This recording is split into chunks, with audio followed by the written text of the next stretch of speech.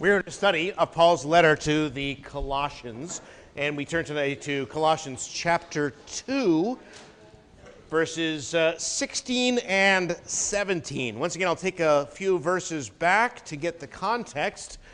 Paul is laid out the great glories of Jesus Christ and all that we have in him in chapter 1, and now he's applying that to certain temptations and false teachings in the church in chapter 2. Let's start back at verse 11, the start of this section, and we'll be considering verses 16 and 17 today. From Colossians 2, verse 11. In him, that is in Jesus, you were also circumcised, with the circumcision made without hands, by the putting off of the body of the sins of the flesh, by the circumcision of Christ, buried with him in baptism, in which you were also raised with him through faith in the working of God, who raised him from the dead. And you, being dead in your trespasses and the uncircumcision of your flesh, he has made alive together with him, having forgiven you all trespasses, having wiped out the handwriting of requirements that was against us, which was contrary to us. He has taken it out of the way, having nailed it to the cross. Having disarmed principalities and powers, he made a public spectacle of them, triumphing over them in it. The passage for today. So let no one judge you in food or drink, or regarding a festival or a new moon or Sabbaths, which are a shadow of the things to come, but the substance is of Christ. Amen. Let's pray once more together. Our Father in heaven, we pray that once more we might know the riches that you have given to each one of us in Jesus, and that we might, as it's written, possess our possessions, that we might truly know and be glad and rejoice in the fullness, the freeness, and the completeness of the salvation that you've given to us in Jesus. We should not be tempted or led astray by anything anyone could promise us, for all that we need and all that we are is found in him, and it's in him that we pray. Amen. Paul, in this chapter, puts before us two different visions or understandings of Christianity. One of them, promoted by various false teachers, was, it seems, impressive. It was rigorous. It was proud. But it promised people the fullness of wisdom and completeness, meaningful traditions, deep spiritual experience. It's a counterfeit. It is, in fact, legalism. It breeds judgmentalism. It leads to division. It's a poison. It's not the real thing. The other vision for the Christian life is the one Paul has been preaching all along. It might seem rather plain and ordinary by comparison. It's not focused on ourselves, but on Christ. It's not looking for the next thing, the next big thing at all, because we've already received what we need in Jesus. Those who follow the second path, Paul says, they grow. They get rooted and built up in Christ. They are not proud or judgmental. They learn the humility of Christ, having been, in fact, delivered by him and made alive when they were dead and doomed. There's going to be, therefore, a deepening unity in Jesus, not division. Counterfeit Christianity is the theme of chapter 2, and it came in various flavors in the first century, just like it does in our day. Back then, Paul had to deal with the Greek corruption in the first part of the chapter, and he's now dealing with the Jewish corruption as these Gentiles were being pressured to be circumcised, as we saw previously, and here today, to follow the food and festivals of Israel. Now, that may not be much of a challenge for you, but probably the biggest challenge in the first century in the church in those days was trying to bring Jew and Gentile together in the same church. You can hardly imagine a more uncomfortable collision of culture and background and ethnicity. I mean, they fought for years. The differences were profound. The Jews were marked out by God himself as a holy people. And now, did those markers mean nothing? Were they gone? They were absolutely committed to certain practices that distinguished them from all others as God's holy people. And they looked down on the others as the uncircumcision, the unclean. They were proud, judgmental, legalistic oftentimes. And now many of these Jews had believed in the long-awaited Messiah, Jesus. And now suddenly they found themselves worshiping next to people that were very, very different from themselves. And the church quickly went from an entirely Jewish membership to a largely Gentile membership in the space of just a couple years in every city, and things were tense. This trouble leaves its mark on pretty much every page of the Acts and epistles. Both here, for example, and in Romans 14, we read something about what life was like in the church. Let me give you a few phrases from there first. Let not him who eats despise him who does not eat, and let him who does not eat judge him who eats. Sounds like a fun church. Why do you show contempt for your brother? You are not walking in love. That wasn't the problem just in Rome, it was everywhere. Here in faraway Colossae, verse 16, let no one judge you in food or drink, or regarding a festival or new moon or Sabbaths. The answer, once again, is in Jesus, verse 17. These are a shadow of the things to come, but the substance is of Christ. Well, today we're going to look at this passage and consider the meaning of these things, how they're fulfilled in Jesus, and then take up the larger question for today, which I've already received from some of you, the larger question that people have often asked from this passage. So then, what about the Lord's Day? Well, first to the passage. Paul describes in a triplet here, 3 words, 3 phrases, a triplet that's used several times in the Bible to summarize the whole calendar of Jewish observances. It occurs several times in the law and elsewhere. Festivals, new moons, and Sabbaths. Some translations mysteriously translate that last word as a singular, a Sabbath, or a Sabbath day, but it's clearly plural. And the fact is there were many Sabbaths in Israel. I mean, they not only had the weekly day of rest, of course, they had Sabbath years every 7th year. And if you say, the law reads, well, what shall we eat since we won't sow or gather in our produce? I mean, you're going to give us off 1 year in 7. What are we going to eat? Well, God says, then I will command my blessing on the 6th year, and it'll bring forth enough for 3 years. So this was the calendar in Israel. Every 7th year, take off for the year. In the 7th year, anybody who had also sold themselves into slavery got to go free. Anybody who got so poor they had to sell their family house and land got it back for free. Nobody had to work in the fields. Nobody had to tend the vines. And then every 7 Sabbath years, they celebrated the Jubilee. And that year, on the Day of Atonement, the trumpets blew throughout the land, and the nation proclaimed liberty to the inhabitants. A great year of extra blessing, debts forgiven, slaves set free. These were Israel's Sabbaths, which were pretty great. Every year, they would have also 3 festivals or feasts, Passover, Pentecost, or the Feast of Weeks, and Tabernacles, or the Feast of Booths. And also, of course, at every new moon, every month, they had special sacrifices at the start of a new month. We just enjoyed the New Year celebration. That was pretty fun. They celebrated the fresh start every new month in Israel.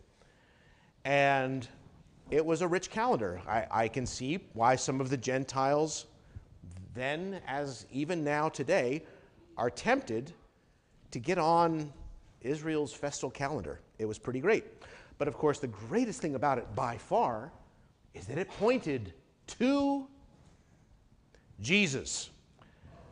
He is the Passover lamb who has been slain for our sins. His blood delivers us from God's wrath. He is the bread of life, as we just read, who came down from heaven and gives us eternal life. He is the atonement for our sins, who cleanses us from all unrighteousness. He is the first fruits of the resurrection, the firstborn of the dead, who guarantees our future resurrection. He is the tabernacle of God, who tabernacles, dwells among us by his Spirit even today. So he is the fulfillment of all of these things. During those new moon celebrations, the priests offered burnt offerings and sin offerings on behalf of the people, so that it was like New Year. The past is gone. The future stretches ahead.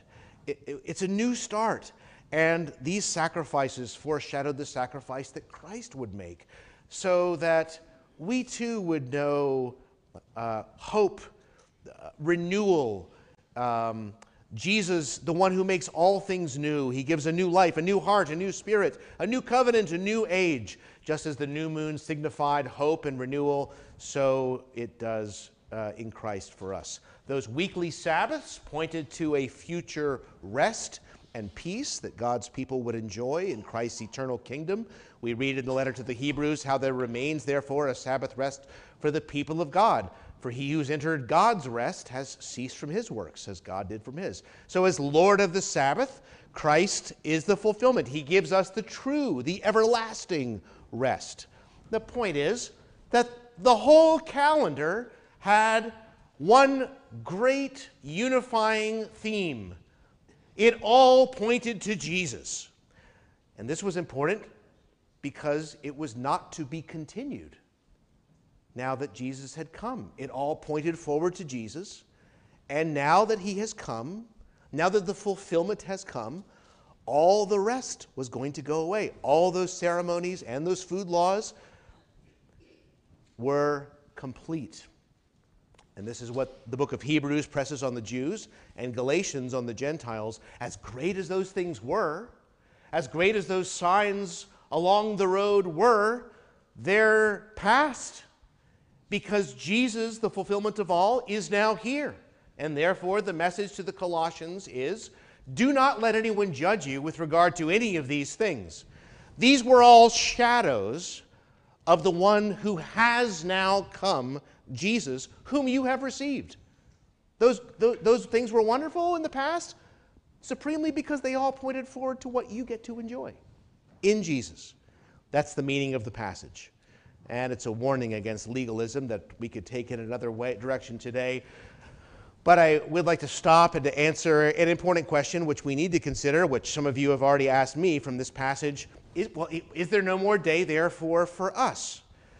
Well, I would like to take this up with you, and we should not, of course, jump to the conclusion that there is no day for Christians just because there is now nothing remaining of the Jewish calendar.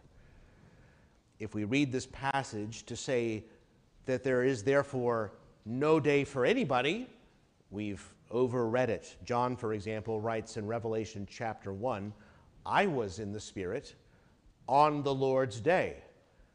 We can't conclude that there is no more day. What we need to ask now is, what does the Bible teach? Okay. So let me introduce you to the question this way. Yesterday I was sitting in Panera Bread, finishing my sermons, and I work out a lot so I can get to meet people and talk to them, engage them in conversation. I was sitting next to a family. Turned out they were visiting from Alexandria, Virginia. I said, well, what are you doing here in town? The mother said that their daughter was a student at Virginia Tech, and she was in some sort of competition yesterday and today. Well, that won't sound strange to you if you're under 25, but that's a big change that just happened a few years ago. The NCAA used to think it would be good to give students a day off. They do not think that anymore. There is no rest now. You have to compete on Sunday if you want to keep your scholarship, right? So you got class Monday through Friday, you got competition Saturday and Sunday, and you got class Monday through Friday. That's the way it goes. To explain the problem with that, if you're also 25, you might say, well, isn't that the way it's supposed to be? No. We have to start a long, long, long time before. And so we're going to go back even further. We're going to go back before there was a ceremonial law. We're going to go back long before there was a nation called Israel. We're going to go long before there was a man called Abraham. We're going to go before man even fell into sin, before sin entered the world. We're going to have to start back at creation. We're going to start from there, and I'm going to give you 7 reasons why we still need a day of rest and blessing and sanctification today. First, in the beginning, God worked in this world 6 days. Do you know that? And then we read on the 7th day, God ended the work that he had done, and he rested the 7th day from all the work which he had done. And God blessed the 7th day and sanctified it. You know why God worked for 6 days and then rested the 7th? Was it because he was tired? No. God could have actually done all the work in a moment or in a day. Do you know why he did it this way? It was later explained. He did it for us so that we might do the same. A day every 7, rooted not in Israel, not in some ceremonial law, not in Abraham, much, much earlier, in the activity of God himself, which is, second, a creation ordinance. When God put man then in the garden, he made man, he put him in the garden, and he said, I'm going to tell you a couple things about life in paradise, okay? I'm going to give you these 4 what are often called creation ordinances. Marriage, children, 6 days of labor, 1 day of rest. A day that he blessed to mankind, not blessed to some nation that would long appear many, many years after this. When Jesus teaches on a day, he reflects back to how it was at the beginning. And he said, you know, the Sabbath was made for man. He made it a blessing for mankind, like marriage, like children, like the labor of 6 days. There was nothing Jewish about the origin or the purpose of that day. We were created to work 6 days and then rest for 7. Now, I know that some of us men, we get something new, get a new tool or toy for a present or something. We like to open it up, and do we read the instructions? No, we know what we're doing, right? So we don't have to read those instructions. We know how it's supposed to work, and then things don't go very well, right? Okay. Well, if things are not going well for you, we should go back and read some instructions about how the Maker made you to function. Before sin ever entered the world, in paradise, God gave marriage. Now, who would ever mess with marriage? I don't know. God gave children. Who would try to get out of children? I don't know. God gave 6 days of labor. Who would ever throw that off? I don't know. And God gave a day of rest. And this was as it was from the beginning, a creation ordinance. But of course, things did not remain in that happy state. And so God, much, much later, carved out for himself a people in this world, and to teach them his ways, he gave them at last a law that made it very plain to those Jews that they were to rest and, yes, give those servants of yours rest, even your animals. You cannot force your ox to work without rest. We need the rest.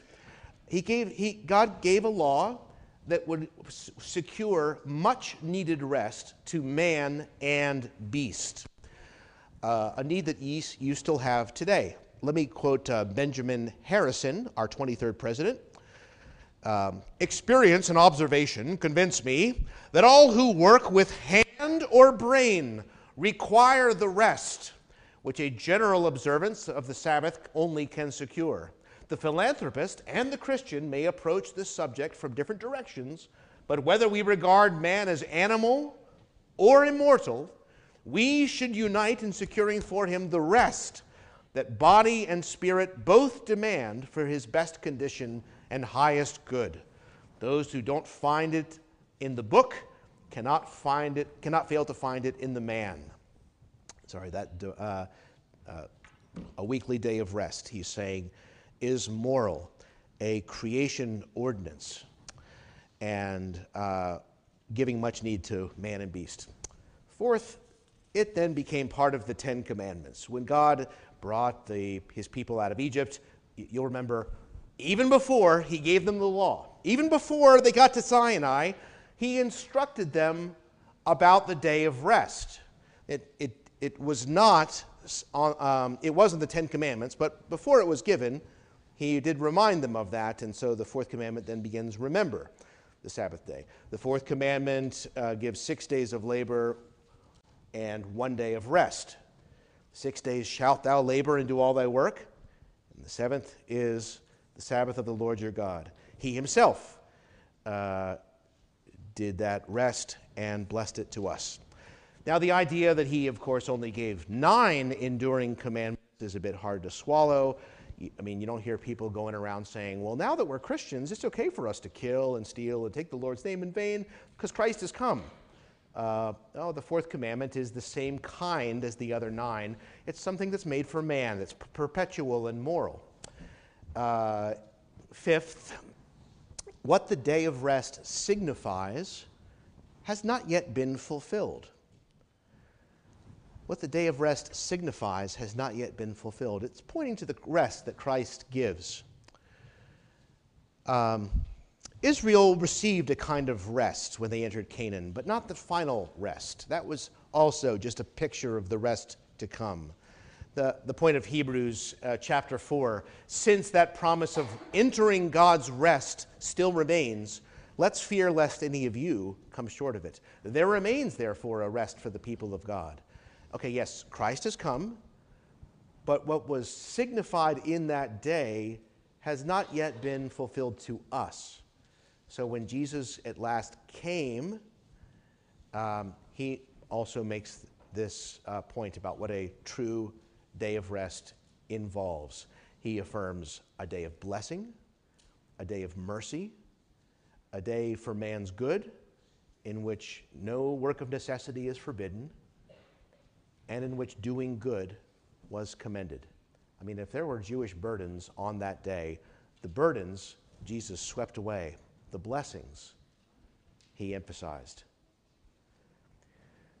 What the day of rest signifies has not yet been fulfilled, the rest that Jesus himself gives. And Jesus goes on to say much more about this day than Moses ever did. In fact, Jesus gives about twice the instruction that Moses gave. Jesus always kept it himself while he was alive, attending the synagogue, doing works of ministry, doing works of mercy on that day. But starting on Resurrection Sunday, when he rose from the grave, he never kept a Saturday Sabbath again. But he did start meeting with his disciples, not on Saturday, but on Sunday, when we read they worshiped him.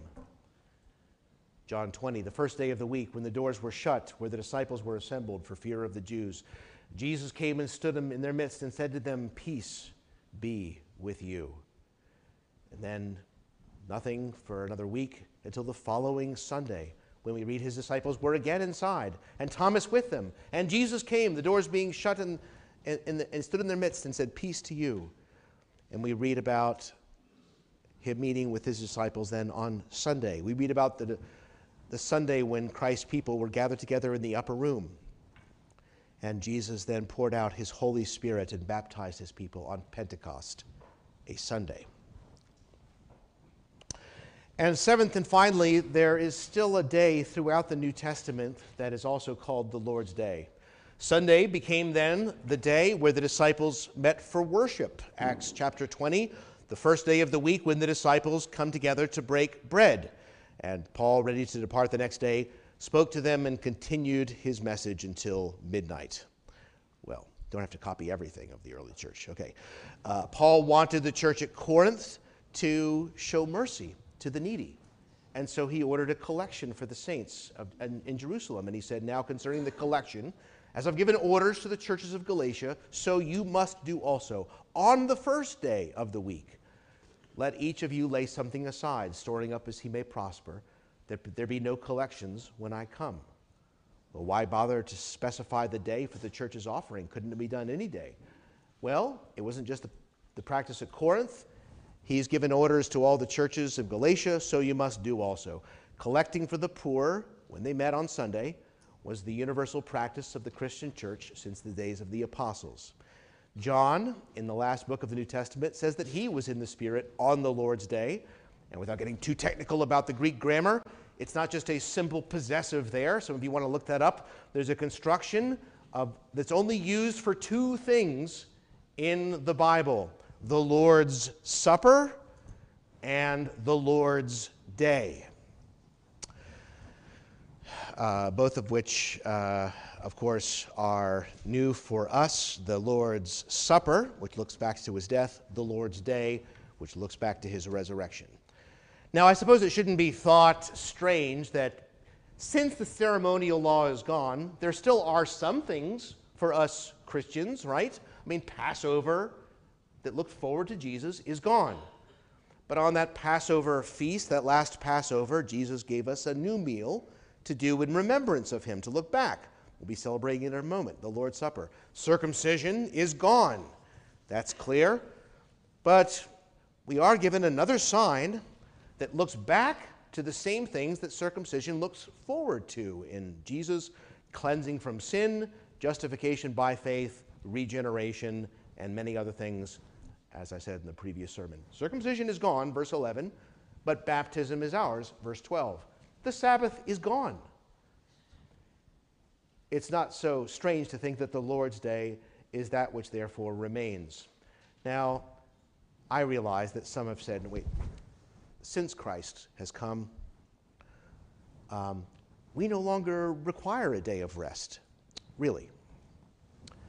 Is this the freedom that we have in Christ now? Freedom from our need from rest. As this woman told me about her daughter who was in 2 days of competition before she starts right back to school, I thought, is this the freedom that Christ has supplied? Do we no longer need a day of rest? Do we no longer need a day for holy assembly? Do we no longer need to spend a day blessing and being blessed? Do we no longer need to be like our Father now that Jesus has come with 6 days of labor, 1 day rest and mercy, and so forth? Will someone say, thank God that Christ has delivered us from all those things: blessing, rest, refreshment, holiness? At last, we can force our workers or our students to go without rest. Now that Jesus is here, now that we can work ourselves nonstop. I don't think there was anything Jewish about the creation of the day from the very beginning, and I don't think that now that Jesus has come, we are free from those needs. John Owen put it this way: the Jewish Sabbath is dead and lies in a Jewish grave. That does not mean that the Christians should never observe any days. Let me hasten to rehearse quickly these 7 reasons I've given you about why the church has historically said we need to have a day as Christians. It's rooted in the activity of God. It's a creation ordinance. It gives much needed rest to man and beast. It's part of the 10 Commandments. What the day of rest signifies has not yet been fulfilled. Jesus teaches on that day much more than Moses. And finally, there is still a day throughout the New Testament that is called the Lord's Day. Now, I think that some confusion came in the church when Origen, in the 3rd century, church father, kind of coined a new phrase. He said, the Lord's Day is the Christian Sabbath. And was true so far as it goes, but that terminology became confusing, especially as it came into the English language and culture. And so rather than the Lord's Day, some people still prefer the term Christian Sabbath, which can be confusing. Like if we said, we're going to have another Christian circumcision today. The circumcision of Christ. I mean, that's biblical. I understand what it means, but that would be confusing if you read passages that said that circumcision was gone. Or if we said, we're about to celebrate the Christian Passover, which I suppose is true in a sense, and that all that Passover signified is true in this meal, and that what that looked forward to, this one looks back to. But the early church, for centuries, kept their terminology biblical and therefore clear.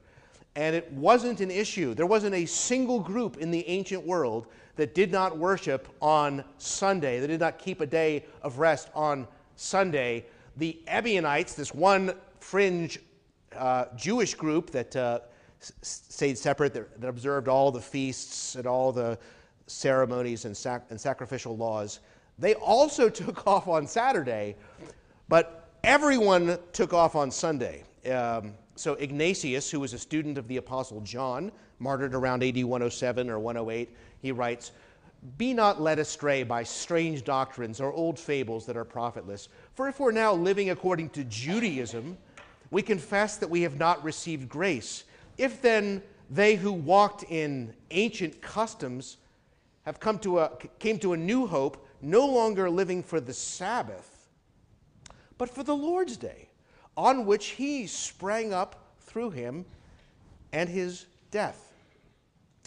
Clement of Alexandria, 168 or so, writes, "The enlightened Christian, when he's fully observed that which is the Lord's Day, according to the gospel, keeps that day, the commandment which he casts away low worldly thought, and lays hold of that which is spiritual and enlightened, glorifying in the resurrection of the Lord." But he reports the old seventh day has become nothing more than a working day. Council of Laodicea proclaims in Canon 29, 4th century here, "Christians shall not Judaize and be idle on Saturday, but shall work on that day. But the Lord's Day they shall especially honor, and, as being Christians, shall, if possible, do no work on that day."